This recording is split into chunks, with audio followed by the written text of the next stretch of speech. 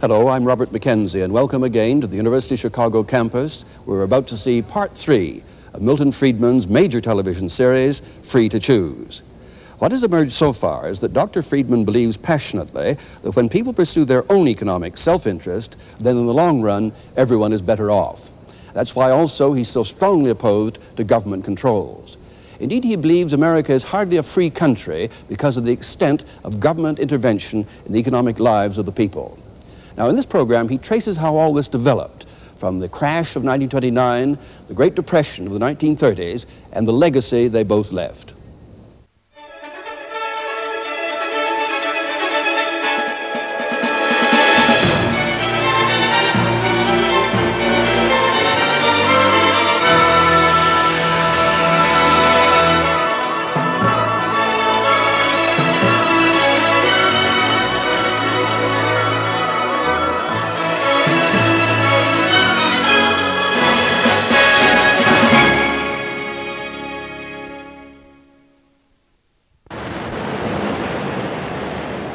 Delancey Street in New York's Lower East Side, hardly one of the city's best-known sights.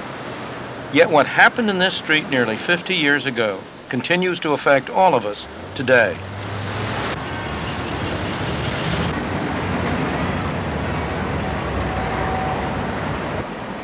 Wall Street.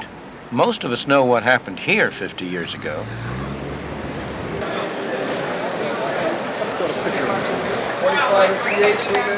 Inside the stock exchange, on October 29, 1929, the market collapsed.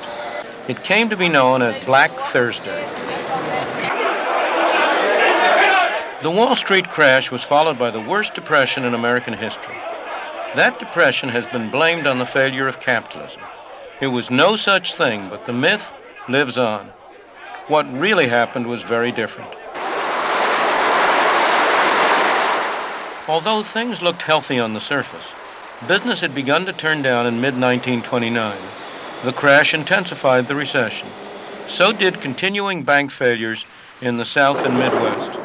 But the recession only became a crisis when these failures spread to New York, and in particular to this building, then the headquarters of the Bank of United States. The failure of this bank had far-reaching effects, and it need never have happened. It was something of a historical accident that this particular bank played the role it did. Why did it fail? It was a perfectly good bank.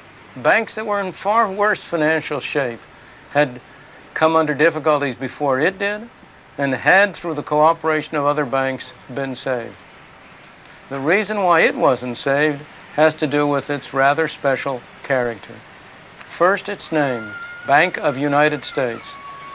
A name that made immigrants believe it was an official governmental bank, although in fact it was an ordinary commercial bank. Second, its ownership, Jewish.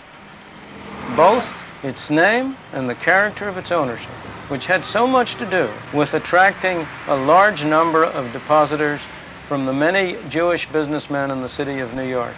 Both of them also had the effect of alienating other bankers who did not like the special advantage of the name and did not like the character of the ownership. As a result, other banks were all too ready to spread rumors, to help promote an atmosphere in which runs got started on the bank, in which it came into difficulty. And they were less than usually willing to cooperate in the efforts that were made to save it. Only a few blocks away is the Federal Reserve Bank of New York. It was here that the Bank of United States could have been saved.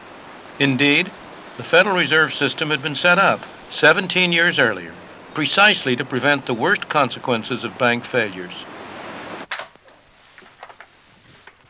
The Federal Reserve Bank of New York, whose directors today meet in this room, devised a plan in cooperation with the Superintendent of Banking of the State of New York to save the Bank of United States.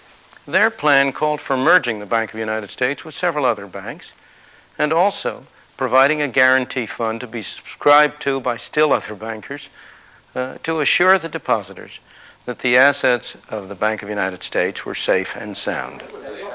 The Reserve Bank called meeting after meeting to try to put the plan into effect. It was on again, off again. But finally, after an all-night meeting on December 10th, 1930, the other bankers, including in particular John Pierpont Morgan, refused to subscribe to the guarantee fund, and the plan was off. The next day, the Bank of the United States closed its doors, never again to open for business. For its depositors, who saw their savings tied up and their businesses destroyed, the closing was tragic. Yet when the bank was finally liquidated, in the worst years of the Depression, it paid back 92.5 cents on the dollar. Had the other banks cooperated to save it, no one would have lost a penny. For the other New York banks, they thought that closing the Bank of the United States would have purely local effects. They were wrong. Partly because it had so many depositors. Partly because so many of the depositors were small businessmen. Partly because it was the largest bank that had ever been permitted to fail in the United States up to this time. The effects were far-reaching. Depositors all over the country were frightened about the safety of their funds and rushed to withdraw them. There were runs, there were failures of banks by the droves.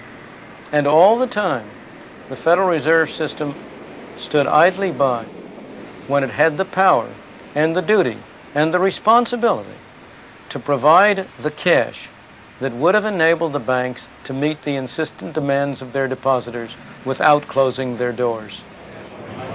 The way runs on banks can spread and can be stopped is a consequence of the way our banking system works. 88 cents. You may think that when you take some cash to a bank and deposit it, the bank takes that money and sticks it in a vault somewhere to wait until you need it again to turn it back over to you. Okay, how would you like this? Like 2 10s, 1 5, and 5 1s. Okay. The bank does no such thing. It immediately takes a large part of what you put in and lends it out to somebody else. Thanks. How do you suppose it earns interest to pay its expenses or to pay you something for the use of your money? The result is that if all depositors at all the banks tried all at once to convert their deposits into cash, there wouldn't be anything like enough cash in the banks of the country to meet their demands. In order to prevent such an outcome, in order to cut short a run, it's necessary to have some way either to stop people from asking for it or to have some additional source from which cash can be obtained. That was intended to be the purpose of the Federal Reserve System. It was to provide the additional cash to meet the demands of depositors when a run arose. A classic example of how this system could and did work properly can be found over 2,000 miles from New York, near the Great Salt Lake in Utah. In the early 30s, some banks in Salt Lake City and surrounding towns began to get into difficulties. The owners of one of them were smart enough to see what had to be done to keep their banks open, and courageous enough to do it. When fearful depositors began to clamor to withdraw all their money, one of George Eccles' jobs was to brief his cashiers on how to handle the run. Well, then we called all our employees together, and we told them to be at the bank at their place at 8 o'clock and just act as if nothing was happening, just have a smile on their face, if they could, and me too. And we had 4 savings windows, and we said, never leave the window. Lunch hour, anything else, we must have every window open all day. But the important thing was, we knew you'd have a big line there, so there's no use trying to hurry because the line was going to continue. So we said, now, when you get a withdrawal slip and the passbook, go back and check the signature, even though you know your friend John Jones, just to delay time, just to mark time. And then when you pay the money out, we're not going to pay in $100 bills. We're going to pay in 5, 10s, and 20s, and count it twice, and hand it out with a smile.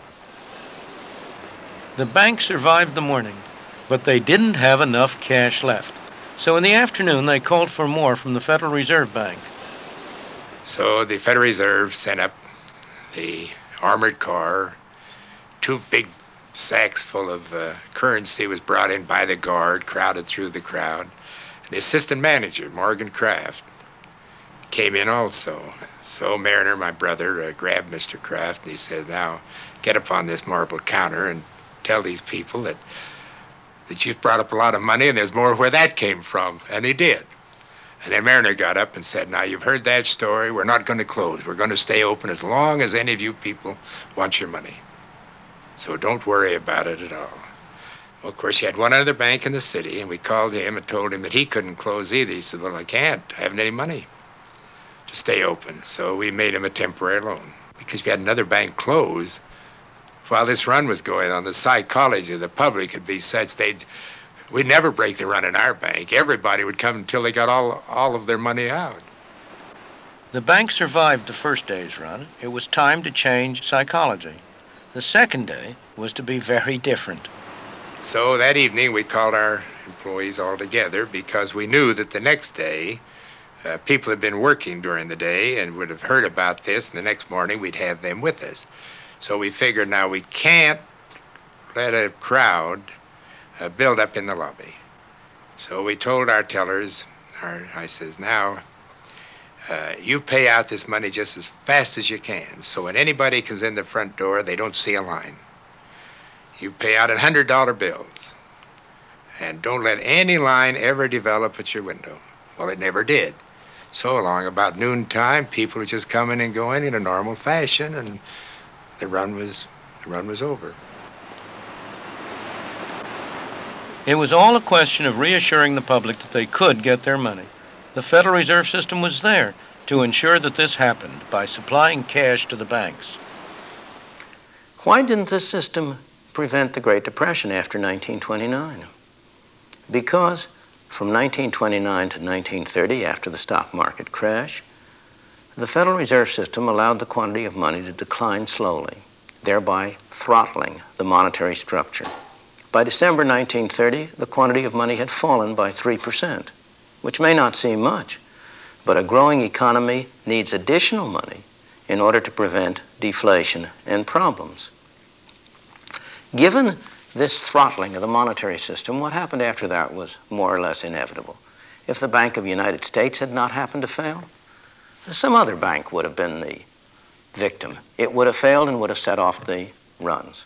Once the runs started, the Federal Reserve could have prevented them from having the disastrous consequences they did by stepping in and providing the banking system in general, through creating new money, with the cash it needed to meet the demands of depositors. After all, once depositors start trying to take their money out of the banks, there is a strong tendency for the quantity of money to fall. Each dollar of cash which is withdrawn from a bank had been backing several dollars of deposits. If the Federal Reserve had stepped in, bought government securities on a large scale, provided the cash, the depositors would have found that they could get their money and they would have stopped asking for it.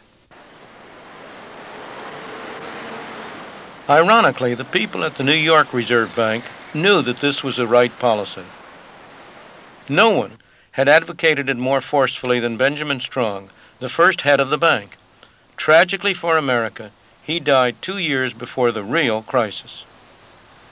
With the death of Benjamin Strong, a truly remarkable man who not only ran the New York Bank, but was also the key figure in the entire Federal Reserve System, a struggle for power broke out between New York, the other banks, and the board in Washington. New York lost, the other banks, and even more, the board in Washington won. That was a little noticed event, but it was the first step in that massive move of power to Washington that has dominated our lives ever since. Then and now, this building housed the U.S. Treasury Department, but at that time, the Federal Reserve Board also had its modest offices somewhere in the same building. The shift of power was sealed a few years later, when the board got its own magnificent temple a few blocks away from here on Constitution Avenue. Despite excellent advice from New York, the system refused to buy government bonds. Something which would have provided cash to the commercial banks with which they could have met more easily the insistent demand of their depositors. Instead, believe it or not, the system stood idly by while banks crashed on all sides. As the head of one of the banks put it, the reserve system had to keep its powder dry for a real emergency. But if this wasn't an emergency, what was? As bank after bank closed, a chain reaction was in process, destroying money as it went.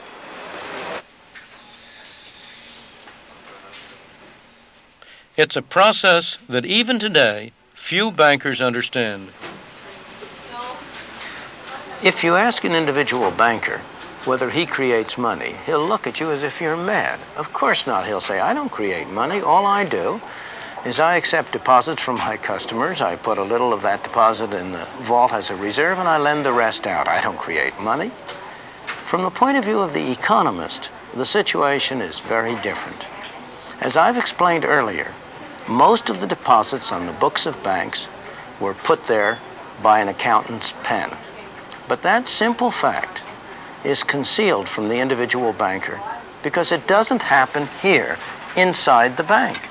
It happens as a result of the transactions between banks. As the men who ran the Federal Reserve knew very well, it happens when money loaned by one bank is deposited in another bank to be loaned out yet again. In the Depression, the process was working in reverse. The banks were destroying money. Nonetheless, the Federal Reserve let it happen. The end result was that by the time the whole sorry episode was over, by 1933, the quantity of money in the United States had gone down by a third. The slow throttling had turned into strangulation. For every $3 of currency and deposits that people had had in 1929, only $2 were left. For every 3 banks that were open in 1929, in 1933, only 2 were left. The terrible depression that followed was a direct result of bungling by the Federal Reserve System.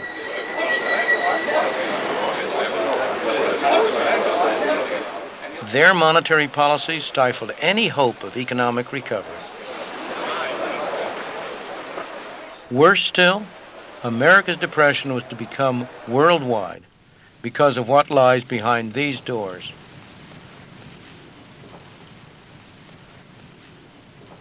This is the vault of the Federal Reserve Bank of New York. Inside is the largest hoard of gold in the world.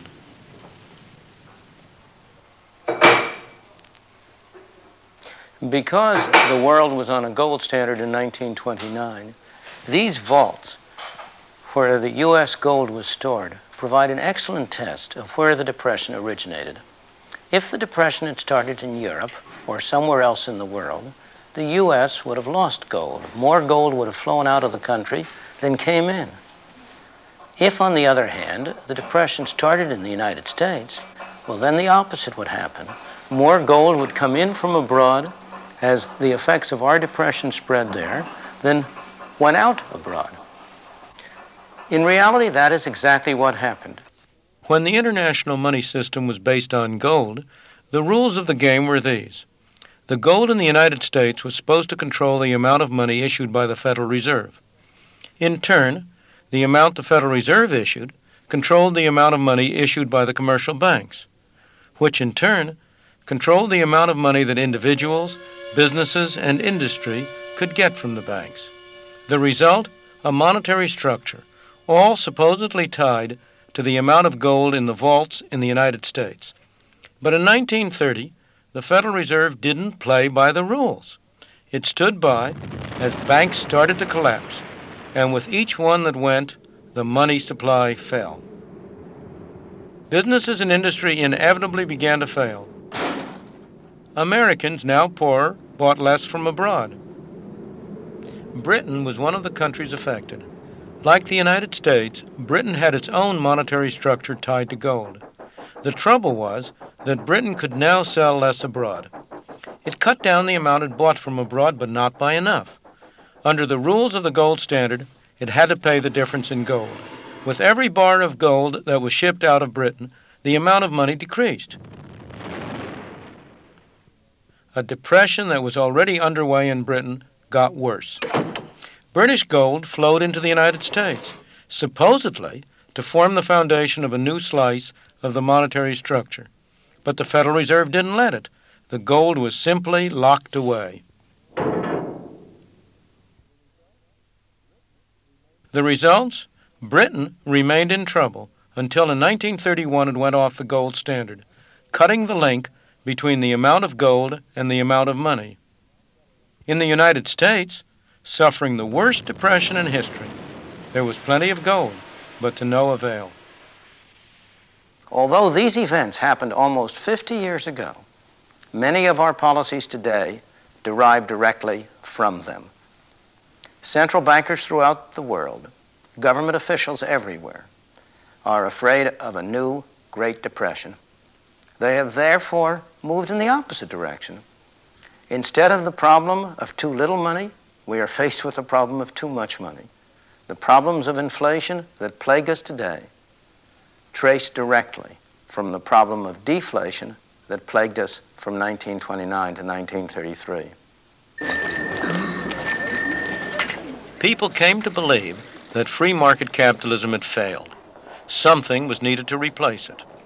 At Cambridge University in England, a new orthodoxy emerged in the 30s, one that has remained powerful to this day.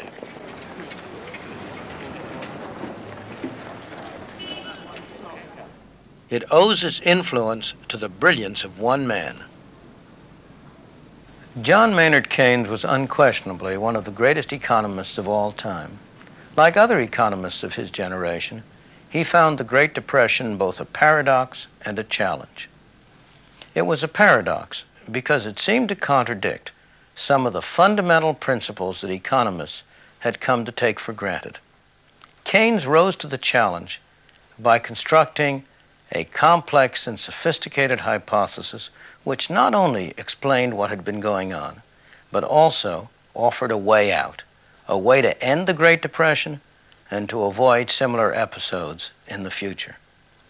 The core of his theory was that what happened to the quantity of money didn't matter. What really mattered was a particular category of spending, in economists' jargon, autonomous spending. What kind of spending is that? It might be investment by business enterprises in building factories and adding to the number of machines and adding to inventories. It might be spending by individuals to build houses. Or, most important of all, it might be deficit spending by government. If private spending on investment, on house building, was not enough to maintain full employment, then government could always step in and spend enough to make up the difference. The theory of pump priming was born. The theory was a godsend to politicians who had been grasping at any expedient. After all, throughout the ages, politicians have been only too willing to spend money, provided they didn't have to tax their citizens to pay for it. And here along came a scientific theory offered under the most responsible of auspices that justified what they had been wanting to do all along. Is it any wonder that government spending has exploded ever since, or that deficit spending, even without the excuse of war, and on a large scale, has become the order of the day? In America, the new Roosevelt administration adopted the Keynesian approach. It authorized massive spending on government projects. It involved government increasingly in the running of the economy. It developed programs designed to provide security for every individual. In England, too, the idea that only government could bolster the economy was firmly established, as this film of the time makes clear. With the assistance of the national government, work was restarted on the Great Cunarder 534, and we all hope that this is a prelude to a period of increasing prosperity in the industry. Exports of cotton goods to India have increased, and as a result of the quota system in the colonies, which the national government introduced in order to diminish the dangers of Japanese competition, exports of cotton goods to those colonies have been more than doubled. One of the most important contributions which the national government has made towards the improvement of social conditions has been a housing campaign without parallel in our history. Though some of these measures may have been useful, and indeed needed during the Depression years, the lengths to which they have since been carried would have horrified Keynes. Keynes died in 1946. I have always regarded it as a tragedy that he did not live another decade. He was the one man who had the standing, the personality, the force of character to persuade his disciples not to carry too far some ideas which were good for the 1930s, but which did not apply in the post-war situation.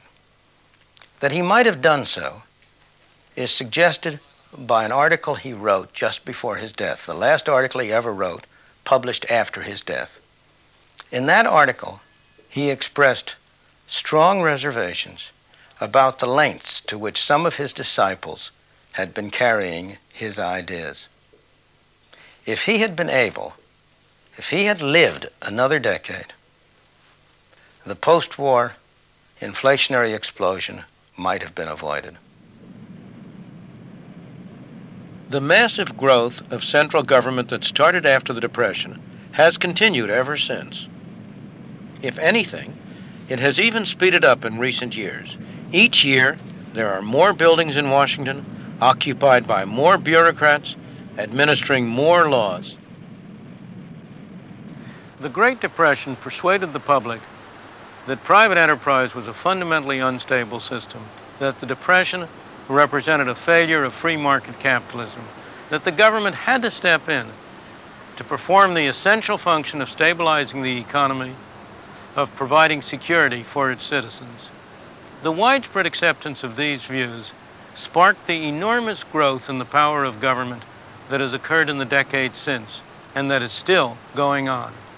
We now know, as many economists knew then, that the truth about the Depression was very different. The Depression was produced, or at the very least, made far worse by perverse monetary policies followed by the U.S. authorities. Far from being a failure of free market capitalism, the Depression was a failure of government. Unfortunately, that failure did not end with the Great Depression. Ever since, government has been attempting to fine-tune the economy. In practice, just as during the Depression, far from promoting stability, the government has itself been the major single source of instability.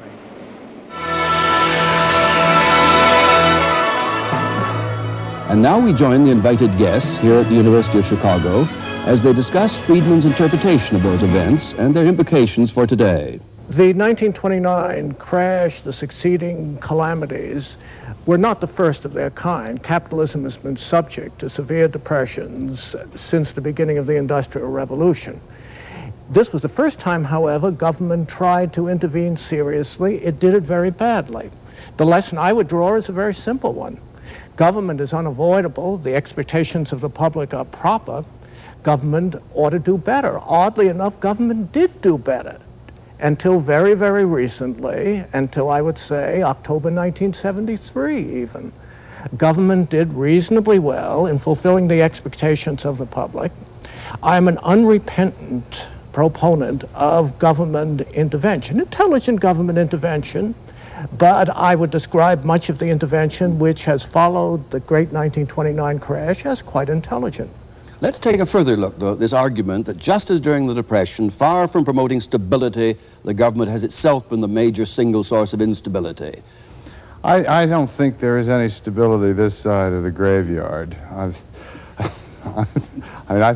don't think it matters what system you're working under. You're not going to have a level and hold it under any system with living human beings. Governments are larger now and therefore more of a source of an influence for good and for bad.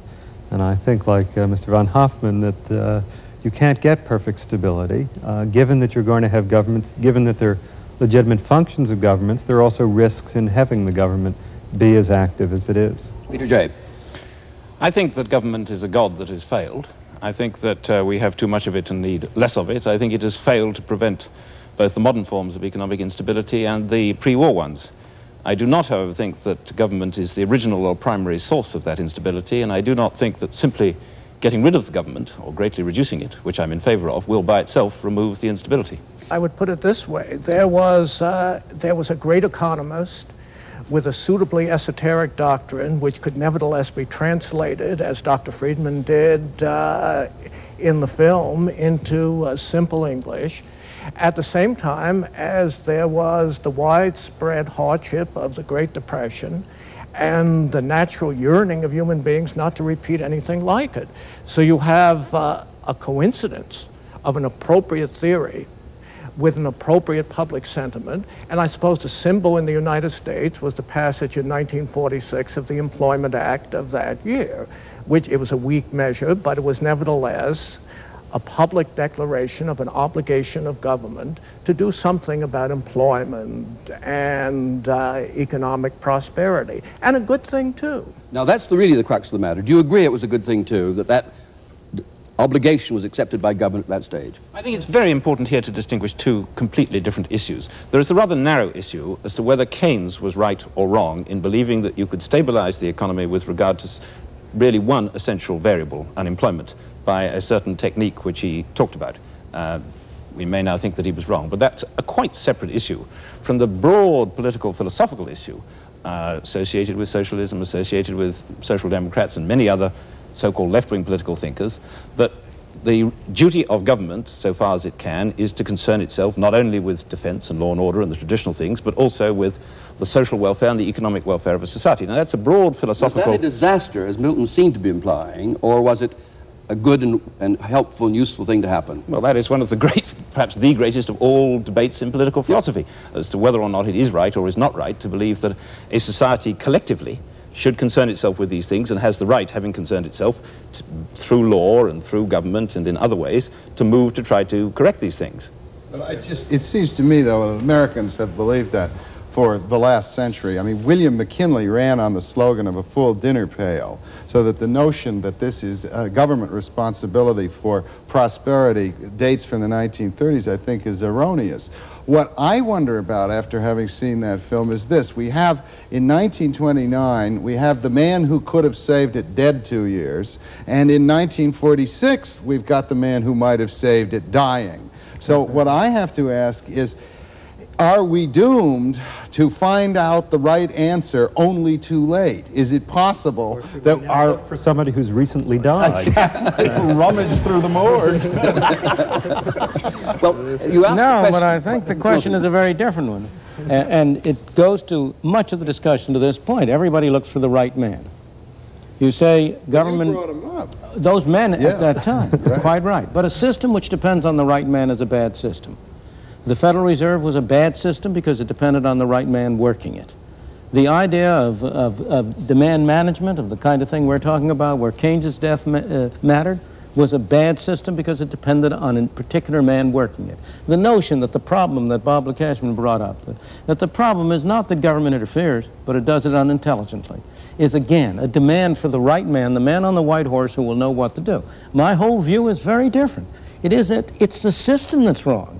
And that we've got to have a system, that the right way to accomplish these objectives is to have a system which doesn't depend on whether you happen to have the right man pushing the buttons at the right time, but which relies on establishing a framework within which an invisible hand, within which the activities of people all over are able jointly to produce the kind of result. It won't produce perfect stability, but it'll produce a far higher degree of stability, a far greater level of freedom, and a far greater level of prosperity than the kind of thing we've had with these governmental interventions. But somebody still has to design the system. You can't take the people out of it entirely unless you're in the grave, as of course, but that doesn't... But the question is, I mean, it said that generals always fight the last war.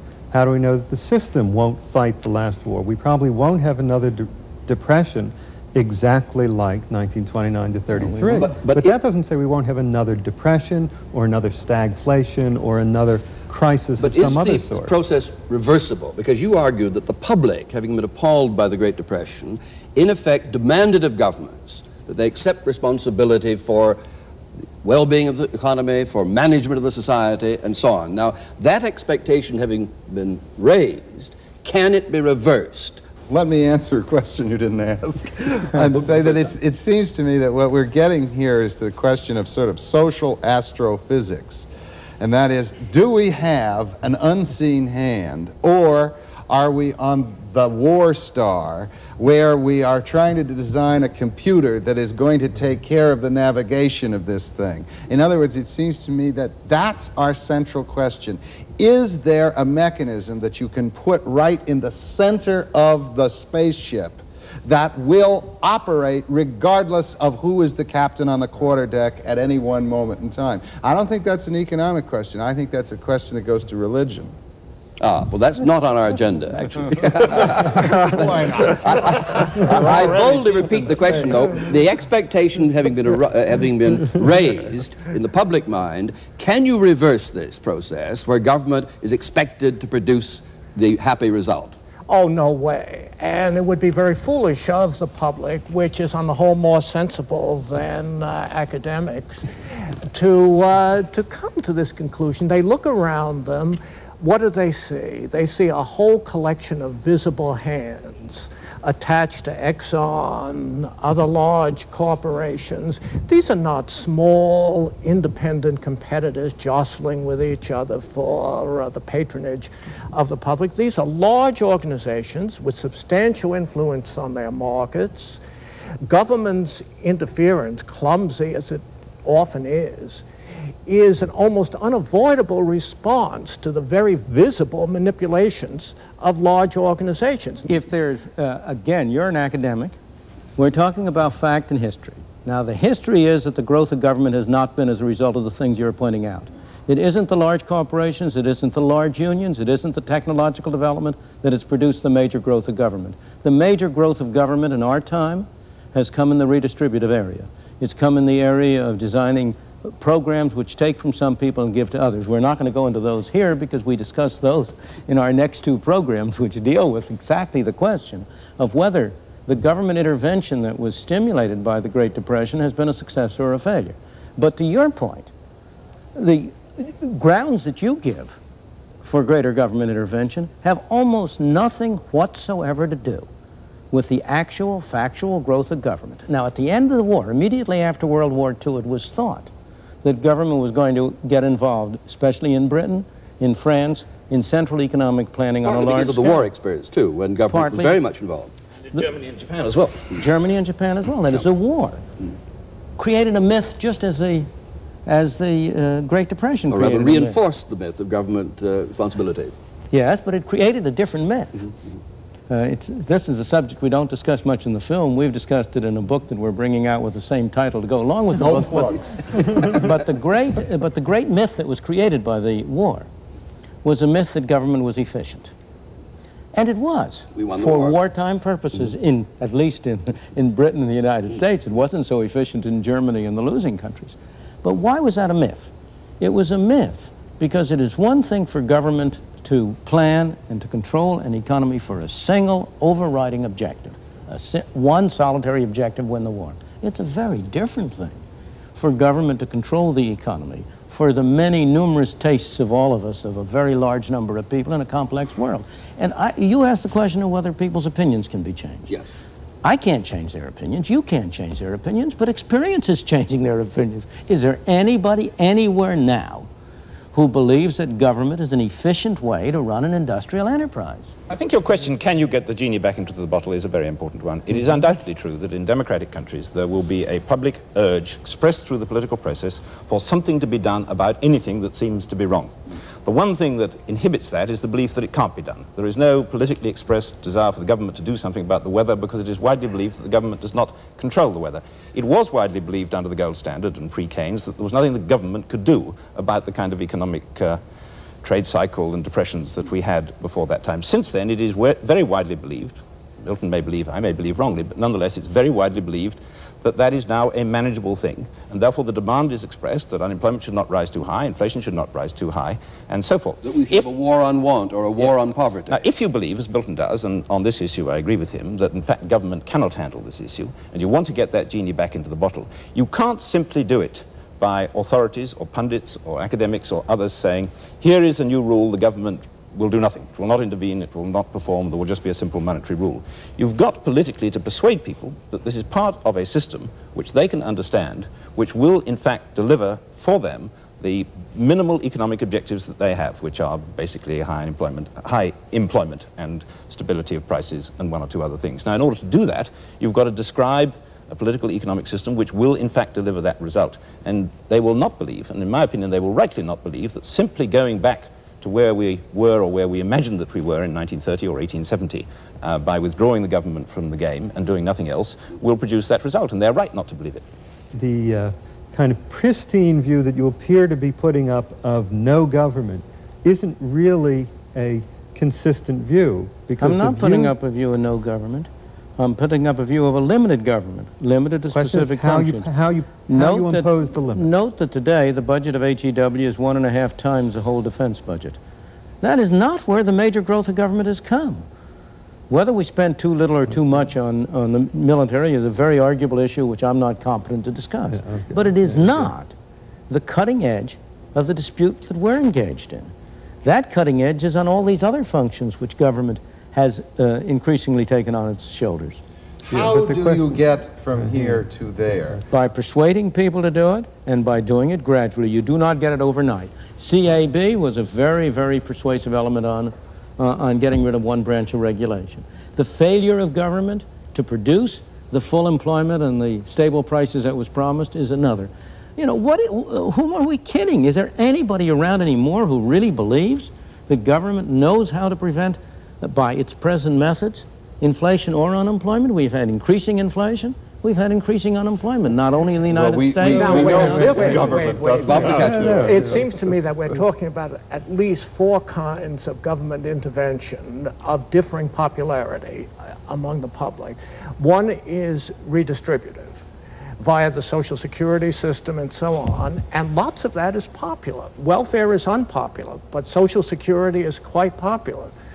Medicare has a mixed reputation, Medicaid a bad reputation. The redistributive system is a mixed bag from the public standpoint. Another kind of intervention deals with unemployment, a third kind deals with prices, and a fourth kind deals with regulation.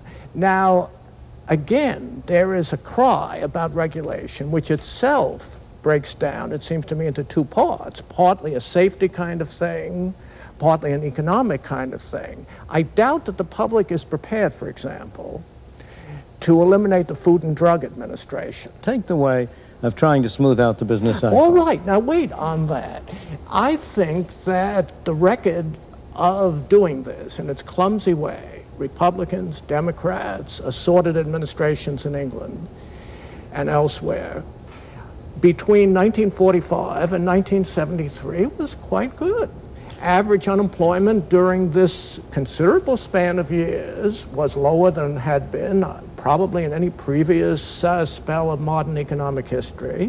Inflation was not a persistent problem in this. Now, I would say, putting the claim at a very modest one, that Keynesian intervention, if we use that as a label, worked pretty well for a whole generation. Now, anything that works well for a whole generation isn't entirely bad. From that fact, and the undeniable fact that things are working poorly now, are we to conclude that the Keynesian sort of mixed regulation was wrong, yes, or alternatively that we need still more regulation? That's my conclusion, I might say. You want the right people manipulating the levers, but go back. Memory smooths things out. If you really look at that 25-year period you're talking about, it was not a period of stability. It was a period that was punctuated by the very sharp inflation of the Korean War. It was a period that was punctuated by 3 recessions in the course of about 8 years in the 50s and early 60s. It was a period in which you had inflation really starting to go from creeping to running in the latter 60s. It was a period which laid the groundwork for the kind of situation in which we are now, where you have both higher unemployment and higher inflation. It was I mean, there were these movements, as we say, but they weren't the movements like the 1930s. There was a recession in 58. Yes, we all called it a recession. We all worried about it and so on, but it was a small thing, little potatoes. The same thing was true in earlier periods between the Great Depressions. If you take the area between the Great Depression in the United States of the 1870s and the 1890s, again, you had a period like that. If you take it between the Great Depression of the 1890s and World War I, with one minor exception, it was similar to that. So that what you have, and this is a historical fact, is that except for the Great Depressions, all of which are linked to monetary collapses and to governmental involvement, in the interim period, the society has been reasonably stable. Have we reached a stage, incidentally, where we need not again see anything like the Great Depression? You say recessions, yes, but it bears no relationship to what we knew in the 30s. Have we solved that problem now? People are deeply... No, I don't think we have, because I think the seeds of it remain there. I don't agree with Professor Lukachman that everything was, I don't want to misparaphrase him, but did pretty well until 1973 and it suddenly all went wrong. It seems to me that the seeds of the subsequent instability, stagflation, were there before, that each time round the economic cycle, inflation went a little faster. Each time round the economic cycle, unemployment tended to be a bit higher. But this brings me to what is my disagreement with Professor Friedman. I agree with him that government has failed to correct, and is bound to fail to correct, that instability. I do not agree with him that it is the root cause of that instability, or that simply removing or containing the government will remove that instability, because his constitution, and I agree with all the things he wants to put into it, but I want to put more into it, leaves big capital entirely free to operate. Now, he doesn't mind that. In response to big capital, you are bound to get, as a simple natural reaction, big labor. He doesn't mind that. He's quite happy with that.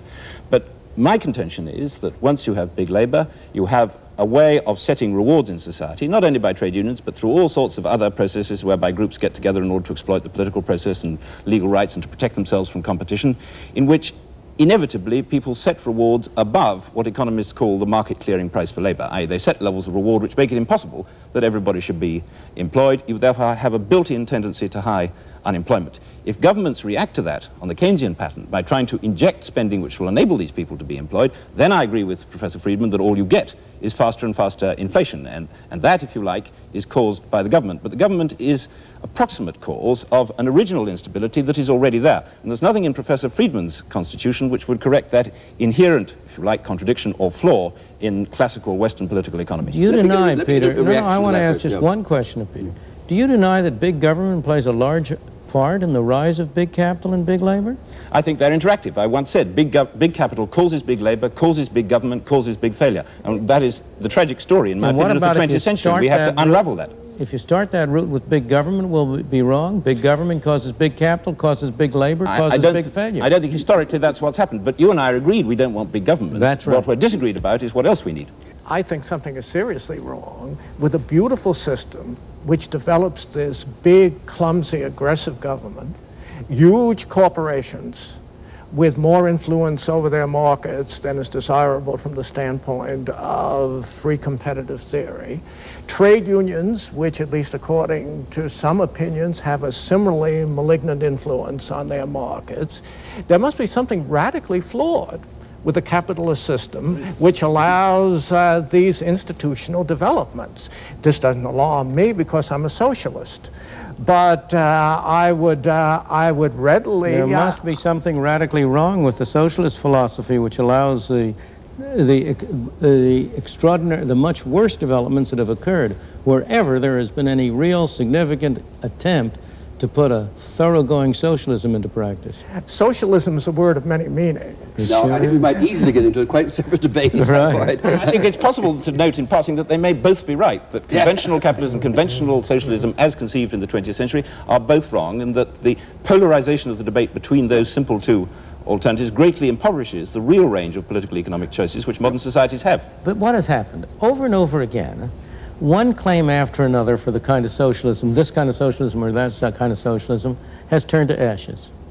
And each time, the answer has come, oh, well, it was wrong brand of socialism that was adopted, or the wrong people were running it. But you're saying an argument yourself, Milton. No, I'm not. The Federal Reserve in 1929 failed to do the right thing. It was the wrong brand of capitalism. It was a wrong brand, absolutely, but what I'm saying is something different. I can at least point to examples in history of systems, of capitalist systems, in which the government had a fairly limited role, not my ideal government, many things doing many things I would not want it to do. But I'm going to point to such examples of long stretches of history in which have been relatively successful, where the major achievements of humankind, not merely in economics, but in all other areas, have largely arisen. It is very difficult to point to any similar examples of where big government has achieved such success. But you said before you didn't like to go back. You're now talking about going back. No, These took place I didn't say I didn't like to go back. What I said is going back or forward is irrelevant. What we want to do is the right thing wherever it comes from. It's not irrelevant to this discussion because, as Bob Lukacsman said earlier, things have increased in scale, and the scale of business has increased. And you were saying just before, big government, big labor, big industry, big firms go together, and you didn't accept it before. When Bob said you accept it now from here. No, I don't accept it. What I accept is that big government is a major factor promoting big labor and big capital. I did not accept that in the absence of big government, you would have the big capital and big labor that worries him. You don't think the big capital arose before the government? What are we doing here? No, I mean, defending big government is like defending death and taxes. When was the last time you met anybody who was in favor of big government? Today I met Bob Lukacsman. With discrimination. Not per se. You're in favor of functions. I make a living by making distinctions, after all. Certainly not without qualification. How often yields the floor? What I was going to say is, I think most of us are not in favor of big government as a theory. The question that keeps haunting me here is how do you, going back to your question of just the monetary regulation, how do you make, and let's assume that you can really, we'll go a step further and we'll say, we'll go all the way with you, we will install that mechanism. What makes you think that when the storms arise, that the people running that mechanism are not going to misread just as they did in the past? Because I'm going to have, if I had my way, I would have a mechanism which didn't require them to read anything.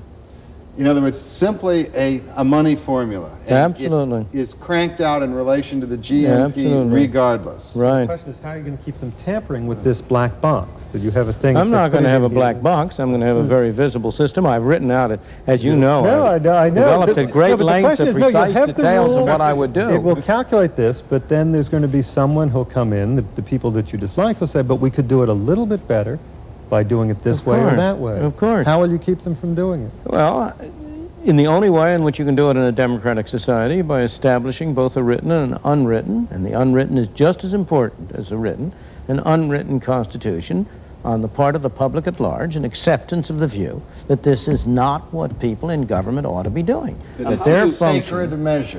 Well, if you want, but not necessarily sacred in a theological sense. No, but unfair criticism, Professor Friedman says he's a bad doctor because people won't actually take his medicine. I mean, that is not fair, but it does seem to me, and I say it again, that to reduce the whole debate to one, are you in favor of big government or small government, as though that was the only interesting or important political economic choice we had to make, is very foolish. That is very foolish. And if you put it in that form, in practice in democratic societies, people will go on backing, supporting and paying for big government, because unless you, in addition to pointing out the errors, defects, weaknesses, fallibilities and failures of government, you also describe in some detail and with some attraction the other changes that you're going to make in the non-governmental sector of the economy, which are going to give people the kind of protection, the kind of opportunities, the kind of fulfillment, the kind of stability, the kind of prosperity that they want. They are not going to buy it because you're offering them in a pig in a poke, and they will see it, whether or not you approve of the phrase or whether or not I approve of the phrase, as going back to something which they're glad to have got away from. The question of how you draw the lines and where you draw the lines is a difficult one, and I can't see any possible way of somehow making a decision on that that will stand like the Rock of Gibraltar against all comers. I don't think that the public is going to, nor should it, choose ideologically. I think it's going to favor and disfavor certain activities of government out of its experience, by its perception of what's good in its own interests and so on. And I don't preclude the possibility that there will be a different mixture of perceptions by the public, which will lead to a shift in the functions of government. But I think it's at least as possible that after the shift occurs, government will be perceived to have more functions as that it will have fewer functions. It seems to me also that you could have the monetary policy that you're talking about and have the very big HEW, et cetera, and more easily. Unfortunately, you're right. Now, could you dilate on that? No, I meant it, seriously. I agree with you. I agree with Nick. So these are separable issues. And Peter J. will agree with that, too. In fact, he and I are in almost complete agreement on the desirable monetary policy. Where we differ is on these other policies. And there is certainly no doubt that you could have an essentially automatic stabilizing monetary policy of the kind which I've suggested, of a fixed rate of monetary growth, no discretionary intervention for cyclical purposes, and at the same time have a very big government on HEW, have all sorts of regulation, have tariffs and all other things. With respect to Peter J.'s more general statement, it's impossible not to agree with his statement because it concentrates on objectives and not on means. And the real issue has to do with means. What are the most appropriate and effective means which will give people the greatest assurance? You can't give them certainty, but the greatest assurance that they will have a reasonably stable society with opportunity for themselves. There we must end the discussion for this week, and we hope you'll join us again in the next edition of Free to Choose. Of course.